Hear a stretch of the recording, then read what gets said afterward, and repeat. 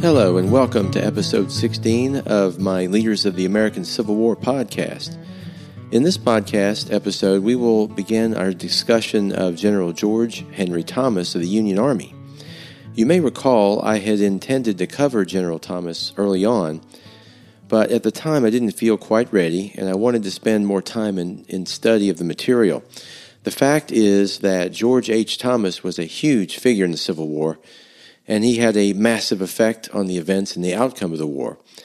This fact has given me reason to pause and spend more time to ensure I got as much pertinent information as possible. Another reason I wanted to take more time is because this study involves my ancestor, Elijah Jones. Elijah Jones was my grandfather's grandfather from Walnut Grove, Mississippi. He was a private soldier, an artillerist in Confederate units from the time he enlisted in March of 1862 until he was wounded just outside Atlanta in July of 1864. Most of this time was spent with the Army of Tennessee, the Confederate Army of Tennessee, and he was moved from unit to unit as various commanders changed or were wounded, and also as units simply reorganized. What's interesting to me about my ancestor's experience with the Army of Tennessee is just how many times his unit went face-to-face with the units of General Thomas's command. As we will discuss, General Thomas faced off against the Army of Tennessee many times and usually got the best of things, especially in their final battle. Now, historians consider George H. Thomas to have been one of the top 5, possibly top 3 Union generals of the Civil War. Strangely, though, he's less known than most other top Union generals. In fact, many who aren't Civil War buffs may not have even heard of General Thomas. Why would that be? We will explore this and hopefully gain a better understanding as we go along. He was a very stoic and private man. He did not write memoirs, and all of his papers were destroyed after his death. Therefore, much of what made him tick remains a mystery. General Thomas is probably best known for his performance in the Battle of Chickamauga and for saving the Union Army from annihilation in September of 1863. What may be less known is that he also saved the Army from destruction a year earlier at Stones River, and then did the same thing again a year after Chickamauga at the Battle of Peachtree Creek, just outside of Atlanta.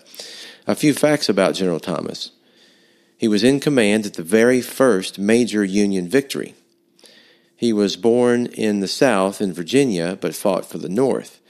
And this caused his loyalty to be questioned early on by some of the Union brass, especially Lincoln. He was arguably the most successful general in the Union Army. He's the only Civil War general to have destroyed 2 armies. Before the war, he was actually quite close to Robert E. Lee and Braxton Bragg. He was obsessed with preparation, with doing things right and doing them completely. This was a secret to his success, but it also contributed to his reputation for being slow. He never forgot anything he learned. He may have had a perfect memory. He explored the Colorado River and gathered plant and mineral samples to send to the Smithsonian. While he was at Fort Yuma before the war, he learned to speak a Native American language that was local to the area. His only war injury was an arrow to the chest by the Comanches in Texas. It had actually bounced off his chin and planted in his chest. He was known as completely imperturbable. Much like Longstreet, he was totally calm in battle and was actually quite a comfort to his subordinates in the moment of crisis. His command was responsible for capturing Jefferson Davis after the war. He was the first Army commander to use U.S. colored troops in combat in a large, decisive battle, and he was one of the first commanders during Reconstruction to recognize and fight against the Ku Klux Klan.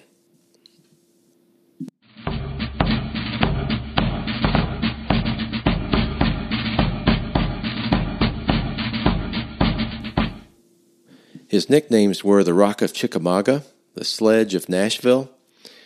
He was often compared to General George Washington in his bearing and personality, and as we'll discuss, this was a very big deal to people of the time. He was affectionately called Old Pap or Old Tom, and he had derisive nicknames such as Old Slow Trot or Slow Trot Thomas. Major battles that he was associated with include Mill Springs, which was the first Union victory of the war in January of 1862. He was at Stones River. He saved the Army in defense. He was at Chickamauga, where he saved the Army in defense.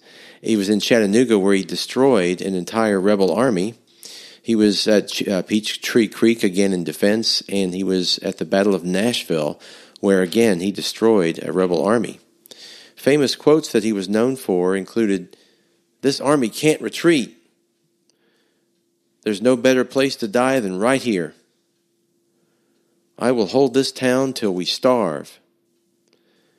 It will ruin this army to withdraw. We must wait till night. And bury them all together. I'm tired of states' rights." And by the way, this came from a Southerner. So let's talk about the Battle of Mill Springs. Brigadier General George Thomas was commanding the 1st Division of the Army of Ohio under Don Carlos Buell. Buell had recently replaced Sherman as head of the Army after Sherman had succumbed to highly publicized mental breakdown. Buell would almost immediately come under heavy criticism from Lincoln and his administration for being too slow to advance south towards the Cumberland Gap. This was very early in the war, and the Lincoln administration was desperate to keep the border state of Kentucky in the Union. Any rebel armies operating successfully there could encourage secession sympathies, which would doom the Union effort.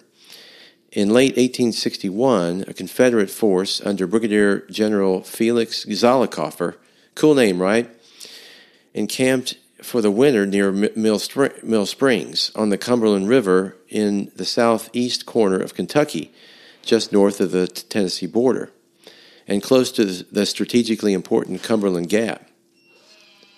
Now, Felix Zollicoffer was a pre-war politician and newspaper editor in Middle Tennessee prior to the war. He was actually against secession at first, but when the war broke out, he was immediately made a Confederate brigadier general due to his political ties. His men were all ill-trained, poorly equipped, and not ready for combat. At about this time, a Union force under now Brigadier General George H. Thomas concentrated in the area and had moved to Logan's Crossroads by January 17th of 1862. Learning of this gathering Federal Army, the Confederate commander in the area, which was Major General George B. Crittenden, ordered Zollicoffer to give them battle. Zollicoffer's men attacked on January the 19th in the early morning rain and initially gained success against the Yankee regiments. That's when a strange thing happened. Zollicoffer was a very aggressive fighter, but he was a political general with no military background, so he was not terribly ready, and also he was very nearsighted. He mistook some of Thomas's men as Confederates and told them to stop shooting at his men. He almost got away with it because he was actually wearing a raincoat that covered up his gray uniform. Remember, it was raining, and the Federals didn't know he was a rebel. However, one of Zollicoffer's aides came riding up, firing his pistol at the Union troops, and Zollicoffer was then killed in the melee. The sudden death of their commander and heavy fire from the Federals caused the center of the Confederate line to fall back momentarily in confusion. The fighting raged at close quarters for over an hour until Thomas ordered the Union line to advance forward and on the flanks. This overwhelmed the Confederates, who fled the field in disorder, throwing their weapons on the field and routing. Benson Bobrick writes, "The horrified rebels greeted the wall of steel with a feeble volley, then broke and fled. Panic spread until it extended over the enemy's entire line. That decided the fortunes of the day.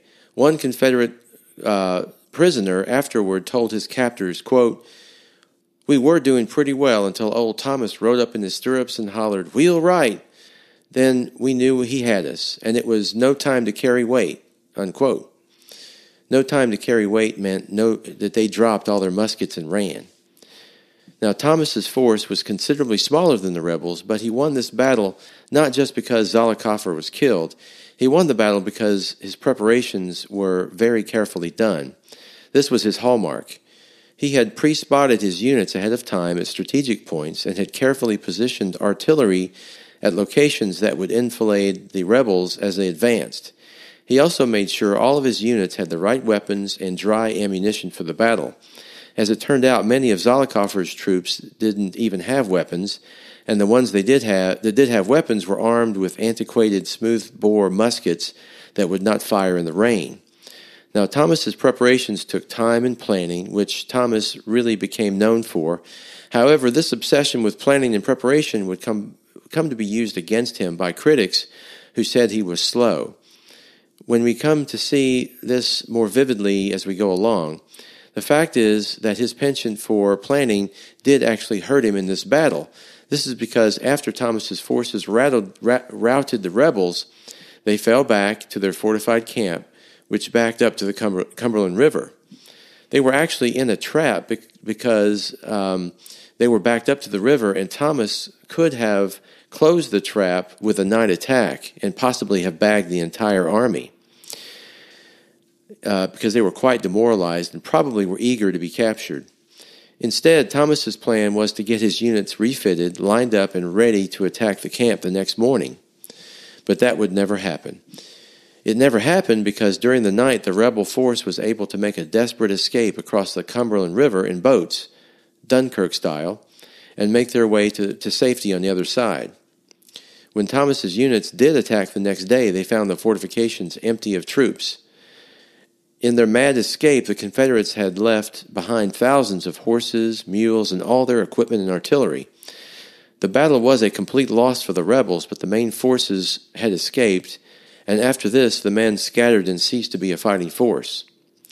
Thomas, which had a force of about 7,000 men, had defeated a force of 12,000 rebels while only incurring about 250 casualties. This would become another hallmark of Thomas's record. Careful planning often led to relatively few casualties. The Federal victory at Mill Spring was the first significant Union victory of the Civil War. It not only helped bolster sagging Northern morale, but also helped keep Kentucky in Union control. This was crucial to Lincoln's strategic plans.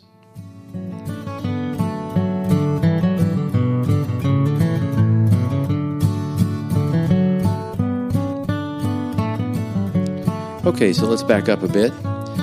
George Henry Thomas was born on July 31st of 1816 in Southampton County, Virginia, not far from the site of the Great Battle of Yorktown just 35 years before. His father, John Thomas, was of Welsh lineage, and his mother, Elizabeth Rochelle, was of French Huguenot descent. When George was 12, his father died in a farm accident, leaving a wife and 9 children behind. James Rochelle, the maternal uncle, would now take charge of Thomas's education. His family was relatively well off. They owned a farm in the Tidewater district of Virginia with 12 to 15 slaves. But his father had not really been of the planter aristocracy. However, until his death, Thomas's father had been a prosperous farmer with a farm spreading with acres of tobacco, cotton, and corn.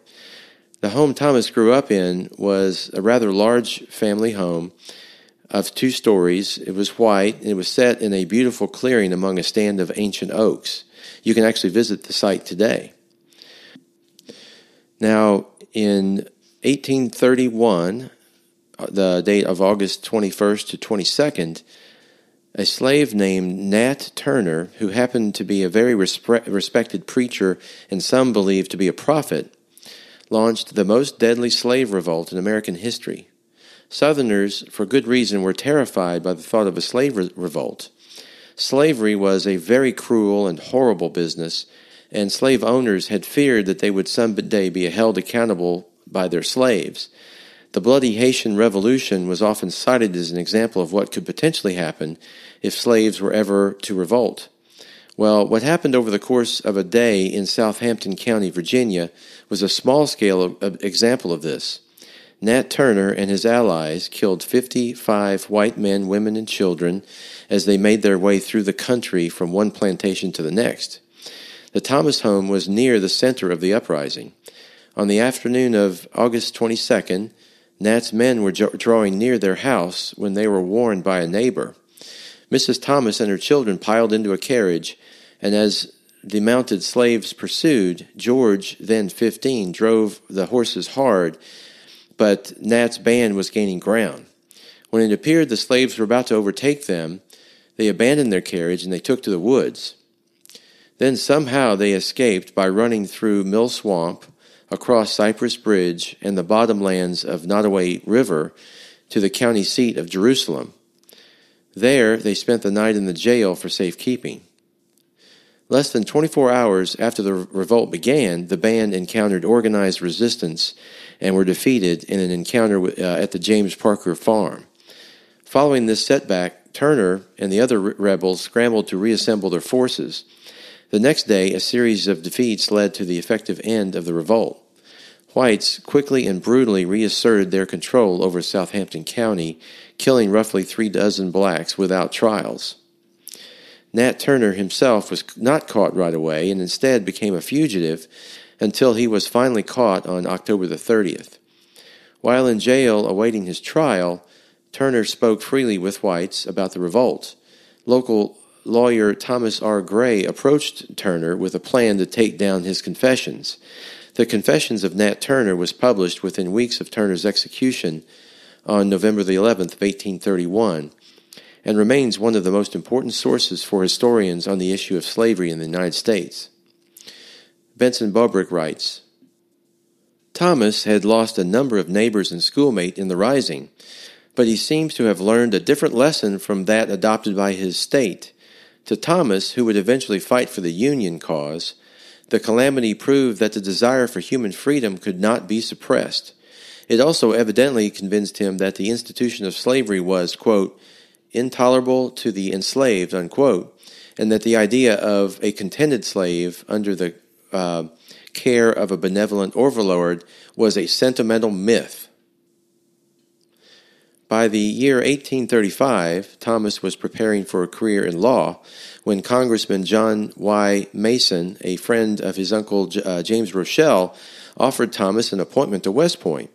Thomas accepted and enrolled in the academy in 1836. Thomas stopped in Washington on his way to West Point and dropped in to pay his respects and thank Congressman Mason.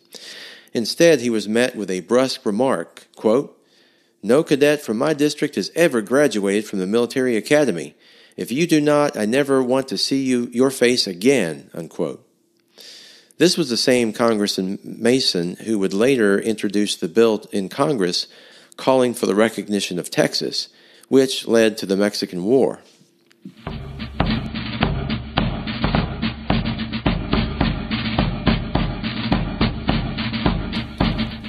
Now, by all accounts, Thomas was a handsome young man, about 6 feet tall, strong and stout, with fair skin, light brown hair, deep blue eyes, and a square jaw. He was entering the academy at 20 years of age, 2 years older than most of his other plebes. He was known to be reticent and introspective, serious, dignified, and mature beyond his years. His classmates included Richard S. Ewell, Bushrod Johnson, and William T. Sherman.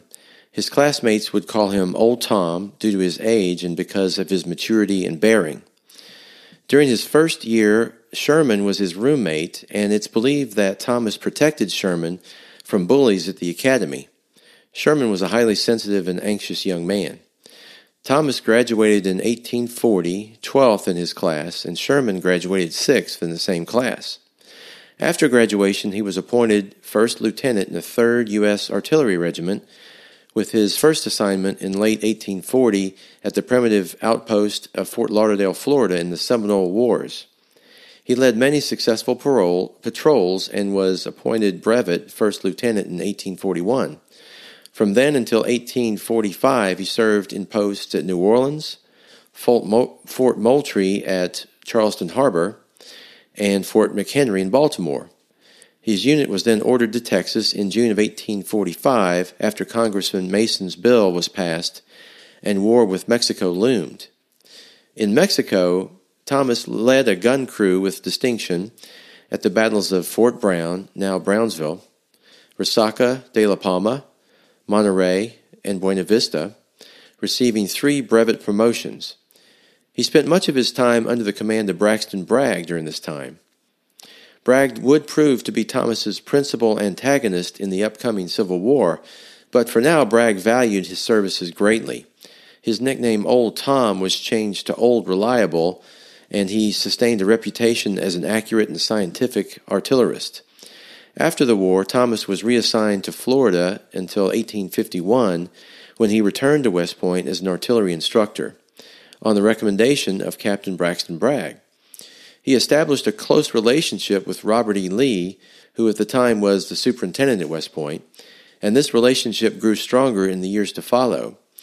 He would teach artillery and cavalry during 3 years at the academy, and his students would turn out to be some of the leading figures of the Civil War.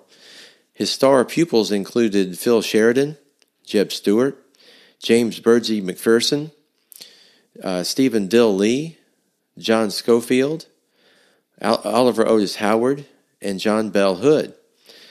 John Schofield was actually expelled from West Point, but only temporarily, and this was on the recommendation of Thomas.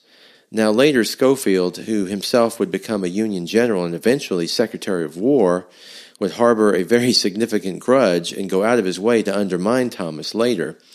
But that's a topic for future discussion. Thomas got his nickname Slow Trot Thomas while teaching at the academy. This was because he was concerned about the poor condition of the elderly horses at West Point. Out of this concern for the horses, Thomas insisted the cadets treat them better and not overwork them. This is a nickname that stuck with him, unfortunately. Also, while he was at West Point, Thomas met and married Frances Lucretia Kellogg from Troy, New York, on November of 1852. Lucretia was daughter of a merchant in Troy, and she was 31 years old at the time. George was 36.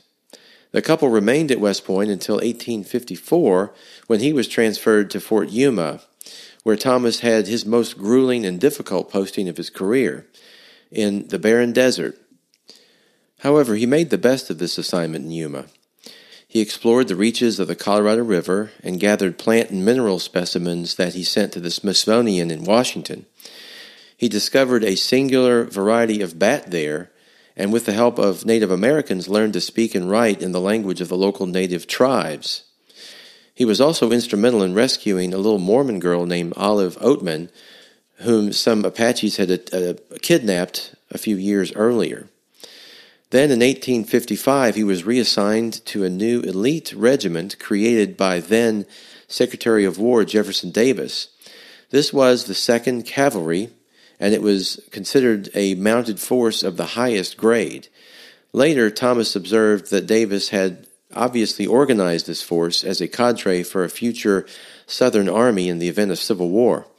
Indeed, the list of officers in this unit was impressive, including names like Albert Sidney Johnston, Robert E. Lee, William Hardee, George Thomas, Earl Van Dorn, Kirby Smith, Fitzhugh Lee, and John Bell Hood.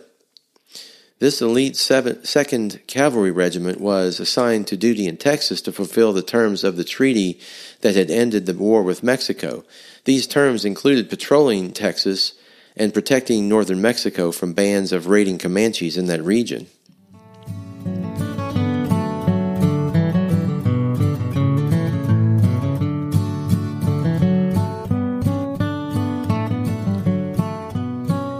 Soon, Thomas was assigned to duty in San Antonio and was able to send for his wife to join him, which made the posting much more pleasant than previous postings had been. He spent the next few years on many command assignments, including court-martial duty. This required him to travel extensively with Robert E. Lee to various Texas posts and carry out court proceedings together. Lee had a great deal of trust in Thomas, and the two Virginians became best of friends. It was during this time he sustained the one and only combat wound of his life. It happened in August of 1860 during a skirmish with Comanches near the Brazos River in Texas. An arrow fired by a warrior deflected off his chin before penetrating his chest. Thomas quickly pulled out the arrow, but the wound was an ugly one, and left a wedge-shaped scar in his chest. In November, about the time of Lincoln's election, he received a 1-year leave from the military to go back home and to see his wife, who had already returned to New York. Things were getting kind of rough politically. While on his way there by train, Thomas took a wrong step off the train in Lynchburg, Virginia, and slid down an embankment, wrenching and severely injuring his back. This led him to consider leaving the military. Although Thomas remained in the service, he suffered from back pain for the rest of his life. Now, when the Civil War erupted in 1861, Thomas remained in the United States Army rather than casting his lot with his home state when Virginia seceded in April of 1861. The decision was difficult, particularly because it caused him to become estranged from his family and friends in Virginia. Also, he must have expected his status as a Southerner in the Union Army might fuel suspicions about his loyalty. But despite any misgivings Thomas may have had, he served gallantly throughout the war, as we will see here.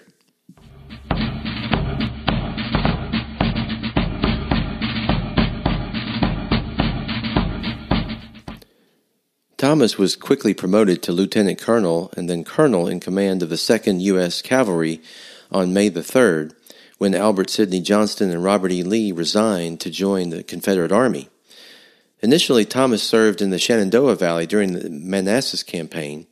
Then, in August of 1861, Thomas was promoted to brigadier general and sent to Kentucky to train recruits at Camp Dick Robinson.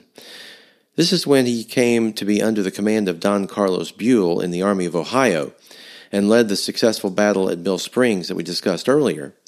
Mill Springs was a much-needed victory for the Union after constant setbacks they had experienced in the Eastern Theater of the war.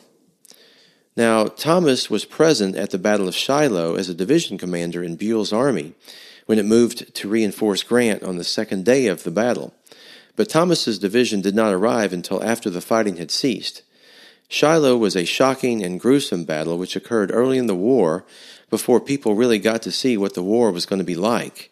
The newspapers and politicians were demanding that General Grant be fired, and indeed Grant was briefly relieved of his command by General Halleck during the aftermath of Shiloh. General Halleck placed Thomas in charge of most of Grant's army for a short period of time as the combined armies made their way to Corinth after Shiloh, while Grant sat on the sidelines during this time. Naturally, this was a difficult period for Grant, and he considered quitting the army until Sherman talked him out of it. Also, some historians believe that Grant held a grudge against Thomas for the remainder of the war because Thomas had temporarily taken over his command on Halleck's orders. There was clearly a coolness between the two generals that will be present for the remainder of the war, but whether it was because of this incident is very difficult to say. At this point, Thomas successfully led this temporary force as part of the Union march to Corinth, Mississippi, during April to May of 1862. We know that Grant decided not to quit the army and was indeed returned to his own command by Halleck in June. At this point, Thomas handed the army back to Grant and resumed his division command in General Buell's army. However, during the fall, the Union High Command had become frustrated with Buell because of his overly cautious approach and his otherwise lack of progress in eastern Tennessee. At this point, Thomas was actually offered the job at the head of Buell's army, but he declined to take it. Now, this was a horrible mistake that would haunt him for some time. Now, it appears Thomas was incredibly loyal, and the last thing he wanted to do was to undermine his superior officer, Buell, in the middle of a campaign. So as a result of this, after the Battle of Perryville, Kentucky in October of 1862, instead of Thomas replacing Buell at the head of the army, General William Rosecrans took over, and the army was reorganized into the Army of the Cumberland. When Rosecrans took over the army, he placed Thomas in command of the center wing. This seems to be the place where all of Thomas's commanders always wanted him to be, right in the crucial center of the action. This was that he was in that position during the Battle of Stones River. Now, to set the stage for the Battle of Stones River, this is the end of 1862. in late December on New Year's Eve. Because of Grant's success at Fort Donelson and Shiloh, the Union controlled western Tennessee, and they had also taken Nashville in the center. Grant was struggling to make his way from Memphis to Vicksburg at this time, and over in the east, General Burnside had just lost the Battle of Fredericksburg to Robert E. Lee in disastrous fashion. The Union cause was again in desperate need of a win, and the Lincoln administration was pressuring General Rosecrans to take action against Confederate General Braxton Bragg's Army of Tennessee. They needed Rosecrans to relieve pressure from Grant and engage Bragg's army to push them towards Chattanooga and out of Tennessee. Now, at this point, the Confederates still controlled eastern Tennessee, and they really wanted or needed to get Nashville back, so they were pressuring General Bragg to destroy Rosecrans's army of the Cumberland to do that. The pressure felt by both Union and Confederate commanders resulted in the Battle of Stones River just south of Nashville in Murfreesboro, Tennessee. The Stones River is located just west of Murfreesboro, Tennessee, and runs north and to south in a meandering way. The Confederates held Murfreesboro, and the Union forces came down from Nashville to engage them. While the Union Army was marching down to the Nashville Turnpike towards the rebels, General Wheeler of Bragg's rebel cavalry made a complete circuit around the Union Army and destroyed their supply train with over 300 wagons and captured 800 men.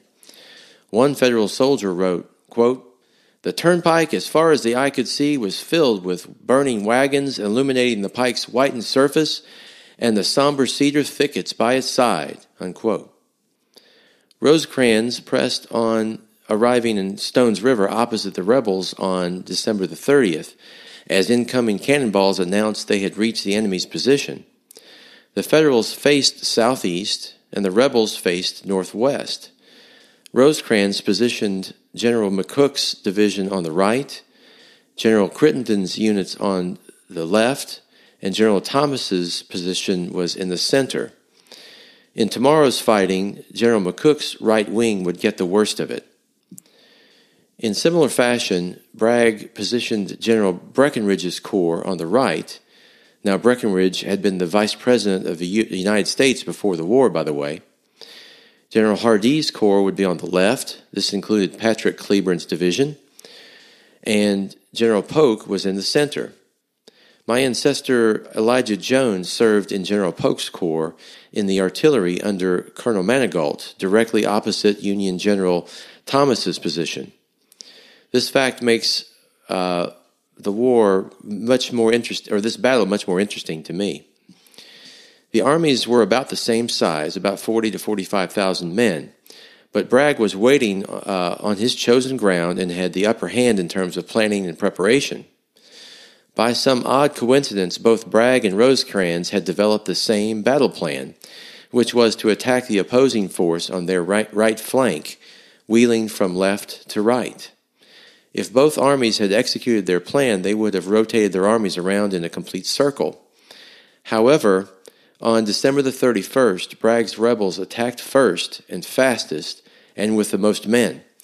Hardee's rebel corps on the left, being led by Patrick Cleburne's division, crashed down on the Union right and proceeded to crush it. Bruce Catton writes the following: "In 5 minutes, one of the most desperate battles of the war was in full blast.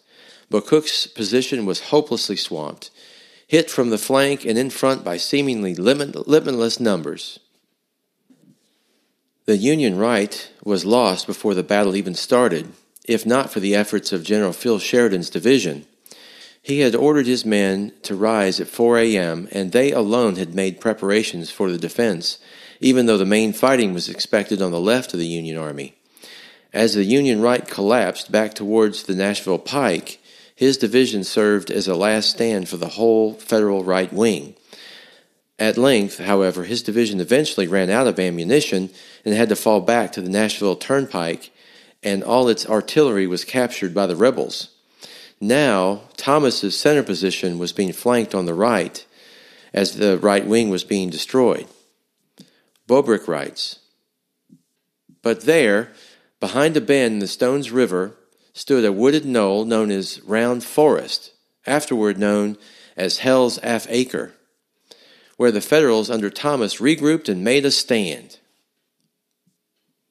Now Bragg, thinking Thomas was at his mercy, now mounted a relentless attack on this rise. Thomas was, in the words of his men, quote, everywhere along the harassed line, directing his batteries to take new position and supervising their fire, standing in the advance lines of the infantry as they blunted the Confederate attack, unquote. Then they went on, quote, the very fact of his presence quietly and coolly giving orders under the hottest fire steadied his men against the storm, unquote. Rosecrans was also seemingly everywhere throughout the lines directing the defense. However, he possessed a bad habit of bypassing division commanders and giving orders directly to brigades, which often confused matters. This habit would come back to haunt him with tragic results at Chickamauga in about 9 months. Now, Bragg's rebels continued their attack in wave after wave, with Polk's corps in the center now focused on Thomas's Federal center. But General Thomas had by now stabilized the center, and his artillery and muskets were wreaking havoc on the attacking rebels. My ancestor was in the back of the rebel position with the artillery, and they did their best to support the attackers, but with little effect. Eventually night came and the attackers broke off. Thomas had held his corps together when all else was coming apart. And, as usual, he remained obsessed with preparation and care for his men and animals. He told a battery commander during the fight, struggling with a broken harness, quote, keep everything in order. The fate of the battle may turn on a buckle or a linchpin, unquote. That night, Union Commander Rosecrans held a council of war in which he asked each commander whether the army should stand and fight or retreat. The army had been badly mangled, but they were pretty certain the rebels had suffered equally in the confused fighting. A majority of the officers favored retreat, but Rosecrans came to Thomas, who exclaimed, "This army can't retreat." One staff officer recorded the following during the conference when Rosecrans asked Thomas again for his advice. "General Thomas, what do you have to say?" Without a word of reply, Thomas rose slowly to his feet, buttoned his greatcoat, and from the bottom up faced his comrades and said, "Gentlemen, I know of no better place to die than right here." And he walked out of the room into the dripping night. Now join me again for episode 17, in which we will continue our discussion of General George H. Thomas.